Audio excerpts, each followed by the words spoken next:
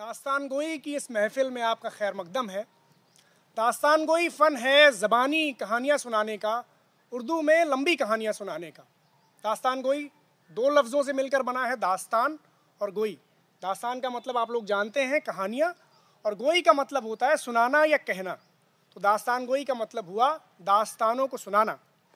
दास्तानें बहुत सी सुनाई गई, मगर इनमें जो सबसे मशहूर दास्तान हुई वो हुई दास्तान अमीर हमज़ा की, जिसका आज एक हिस्सा हम आप लोगों को सुनाएंगे कि दास्तान अमीर हमज़ा और अमर यार के बचपन की।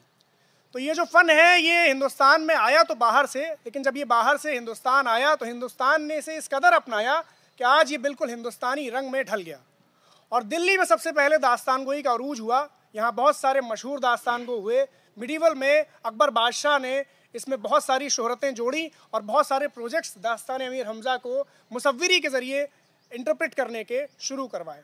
और उसके बाद दिल्ली के बाद ये फ़न पहुंचा लखनऊ, जहां पर मुंशी नवल किशोर प्रेस ने इसे पहली बार किताबी शक्ल में मुरतब करने का काम शुरू किया। और 1883 से लेकर 1909 के बीच ये दास्तानें मुंशी नवल किशोर प्रेस लखनऊ से लगातार छपती रहीं। और वो दास्तान जब बाहर से जब आई थी तो उसमें सिर्फ दो रुकन थे, यानी कि रज़्म और बज़्म, यानी कि महफिल और युद्ध। लेकिन जब ये दास्तानें हिंदुस्तान आई तो इनमें दो और रुकन जुड़ गए, जो थे तिलिस्म और अय्यारी के। तो आज की दास्तान जो हम आपको सुनाते हैं उसमें 4 रुकन है, रज़्म, बज़्म, तिलिस्म और अय्यारी। और लखनऊ में एक कमाल और हुआ कि जो वहाँ के दास्तान गो थे उन्होंने पहली बार उसमें एक नया किस्सा यानी कि तिलिस्म होशरुबा को जोड़ दिया। और ये सारी शोहरतें पार करता हुआ दास्तान गोई का फ़न 18वीं और 19वीं शताब्दी में अपनी मेराज पर पहुँचा। और उसके बाद 1928 में जो आखिरी पेशेवर दास्तान गो थे मीर बाकर अली देहलवी, यहीं दिल्ली शहर के, उनका इंतकाल हुआ। और उसके बाद इस फ़न में ज़वाल आ गया, यानी कि गिरावट आई और ये फ़न लगभग ख़त्म हो गया।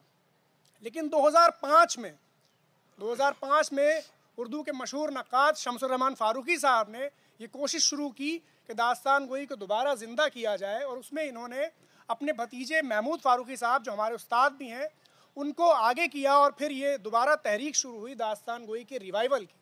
और अब की बार जो ख़ास बात थी दास्तान गोई में वो ये थी कि तिलिस्मी दास्तानें, रिवायती दास्तानें तो सुनाई ही जाती थीं, उसके साथ साथ कंटेम्प्रेरी इशूज़ पर, यानी जो अहद हाजिर के जो इशूज़ हैं उन पर भी दास्तानें तैयार की गईं। और कुछ दास्तानें बहुत मशहूर हुईं, जिनमें से मंटो की दास्तान थी मंटोइयत, विनायक सेन की गिरफ्तारी पर एक दास्तान थी दास्तान सेडिशन, उसके अलावा खुसरो पर, कबीर पर और भी तमाम चीज़ों पर, चौबोली जो विजयदान देथा की कहानी थी उस पर भी दास्तानें सुनाई गई। और हमारी प्रोड्यूसर यहाँ पर मौजूद हैं अनुषा रिजवी मैम, तो उनके लिए हम चाहते हैं कि एक बार आप लोग तालियां बजा दें, क्योंकि उसके बाद इस महफिल में तालियां बजाने की इजाज़त नहीं होती है। दास्तान गोई का एक आदाब है कि इसमें तालियां नहीं बजती हैं, क्योंकि उर्दू में एक कहावत है कि जिसकी ताली पिट गई उसकी इज्जत उतर गई। तो अगर आपको कुछ पसंद आए तो हमारे यहाँ 2 अल्फाज हैं, वाह वाह, ये कहकर आप अपनी दाद हम तक पहुंचा सकते हैं। ये हैं आमिर, हमारे पार्टनर। आमिर अपना तारुफ आपको देंगे। मैं लखनऊ से हूँ, हिमांशु बाजपेयी मेरा नाम है, और आज हम दोनों मिलकर आपको दास्तान सुनाएंगे। मेरा नाम आमिर अहमद है और मैं बस्ती हज़रत निज़ामुद्दीन से हूँ, और मैं भी इसी ग्रुप में का ही एक हिस्सा हूँ जो आज अपने साथी के साथ आपके सामने दास्तान पेश करने के लिए आए हुए हैं। तो हाजरीन, जैसा कि रिवायत है, दास्तान गोई की शुरुआत होती है साक़ी-नामे से, यानी कि शराब पिलाने वाले की तारीफ से। पेश है साक़ी-नामा। नाजों के उठाने वाले साक़ी, रिंदों के छकाने वाले साक़ी, आबाद तुझी से अंजुमन है, आराइशे महफिले सुखन है, फिर रिंद हुए हैं तेरे बेताब, एक और दे जामे बादाए नाब, वो जाम के जो रश के जामे जम हो, वो मैं के ना जिसका नशा कम हो, वो नशा के जो दिखलाए नए रंग, तकरीर में हो तिलिस्म का ढंग, वो फूल झड़े मेरी ज़बां से, हर सफा न कम हो बोस्ता से, वो आज पिला दे जाम साकी, जिसमें के हो तेरा नाम साकी, अकली में सुखन को मैं करूं सर, मद्दाह रहे मेरे सुखनवर, मुश्ताक हैं अहले बज़्म ए जाह, सब देख रहे हैं देर से राह, आगाज़े बयां करो यहाँ से, रौनक दो सुखन को दास्तां से। तो हाजरीन, पेश है दास्तान अमीर हमज़ा और अमर यार के बचपन की, और तालीम के वास्ते मकतब खाने में जाने की।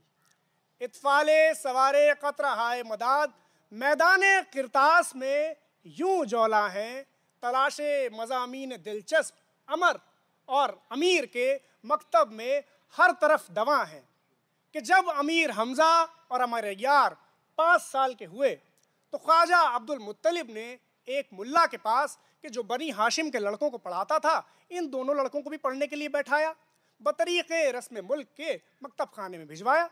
पहले दिन तो बिस्मिल्लाह पढ़ाई गई, मुआफिके रिवाजे ज़माना की तकरीब शादी की अमल में लाई गई। पर जब दूसरे दिन मुल्ला उनको सबक देने लगा तो अमीर हमजा कि जो बहुत ही सीधे सादे से थे कि जो कुछ मुल्ला ने उनको पढ़ाया था उसको पढ़ा। पर जब वो अमर से कहने लगा कि बोल अलिफ, अमर बोला रास तो बरहक है। बोल अलिफ, रास तो बरहक है। मैं कहता हूँ बोल अलिफ, तू कहता है रास तो बरहक है। ये क्या बात है? कैसा अहमक है? जो आप कहते हैं मैं उसका जवाब देता हूँ, जो मैं समझता हूँ वही खिदमत आली में अर्ज कर रहा हूँ। आप कहते हैं अलिफ, मैं कहता हूँ रास तो बरहक है। इसमें सरे मुंह फर्क नहीं, मुतलक है। यानी अलिफ सीधा है और अलिफ का अदद 1 है और ज़ात वहदहू ला शरीक की भी वाहिद है। अगर मैं कुछ गलत कहता हूँ तो आप तादीब व तंबीह फरमाइए, मुझे समझाइए, कायल कीजिए कि आप इसमें क्या कहते हैं। क्या खुदा वाहिद नहीं है? अल्लाह, क्या कोई और भी है जो उससे शिरकत रखता है? तौबा तौबा, क्या कोई उसके सिवा भी शान वहदानियत रखता है? गरज के बाहजार खराबी अमर ने ज्योतियों पहली तख्ती पढ़ी। पर जब नौबत दूसरी तख्ती को पहुंची कि अलिफ खाली, बे के नीचे 1 नुक्ता, ते के ऊपर 2 नुक्ते, से के ऊपर 3 नुक्ते की बारी पढ़ने की आई तो अमर की तबीयत घबराई, मिजाज ने शरारत दिखलाई। अमीर हमजा से कहने लगा कि भाई तुमको इख्तियार है कि तुम इस मुल्ला के पास पढ़ो और अपनी औकात जाया करो, मैं तो नहीं पढ़ने का, मैं इल्म से बाज आया। अरे मैं यहाँ कायदा पढ़ने को आया हूँ या हिसाब समझने को किताब लाया हूँ? अरे अगर अलिफ खाली है तो मुझे क्या, किसी के पास 1 नुक्ता है कि 2 नुक्ते हैं कि 3 नुक्ते हैं, अरे मुझे क्या परवाह। खुलासा ये कि अमर ऐसी ही शरारत आमेज बातें कहा करता था, सबक को बातों में उड़ाता था। अब एक दिन क्या हुआ कि किसी ने ढेर सारी बिरयानी एक काब में रखकर मुल्ला के पास नियाज के वास्ते भेजी। अब मुल्ला ने जो उसे सूंघा, तबीयत हरी हो गई। अमर को बुलाकर कहने लगा, बेटा इसे मेरे घर ले जाकर मुल्ला नबी को दे देना, और हाँ, इसे रास्ते में हरगिज़ न खोलना कि इसमें एक मुर्गा है, वो उड़ जाएगा। अमर उसे लेके चला। जब रास्ते में पहुंचा तो सोचा खोल के देखूं कैसा मुर्गा है, उड़ेगा तो पकड़ लूंगा। जब बिरयानी देखी तो तबीयत ललचाई, खूब जी भर के खाई और बाकी बाजार के कुत्तों को खिला दी और काब में पत्थर भर के चादर से बांध के मुल्ला के घर पहुंचा और मुल्लानी से कहा, भी मुल्लानी भी, मुल्ला साहब ने कहा है रात को खाना मत बनाना और पड़ोसियों को भी दावत पे बुला लेना और काब ना खोलना कि इसमें एक मुर्गा है, वो उड़ जाएगा, मुल्ला जी खुद ही आके खोलेंगे। इधर मुल्ला खुश खुश बिरयानी के जायकों को याद करता हुआ घर को चला। आज वो जितनी जल्दी घर पहुंचना चाहता था उसे उतनी ही देर होती थी। कोई कुछ कह के रोकता था, कोई कुछ कह के रोकता था और कोई खैरियत खैरियत कह के वक्त जाया करता था। अब हाजरीन घर जो पहुंचा तो भीड़ नजर आई, अकल चकर आई।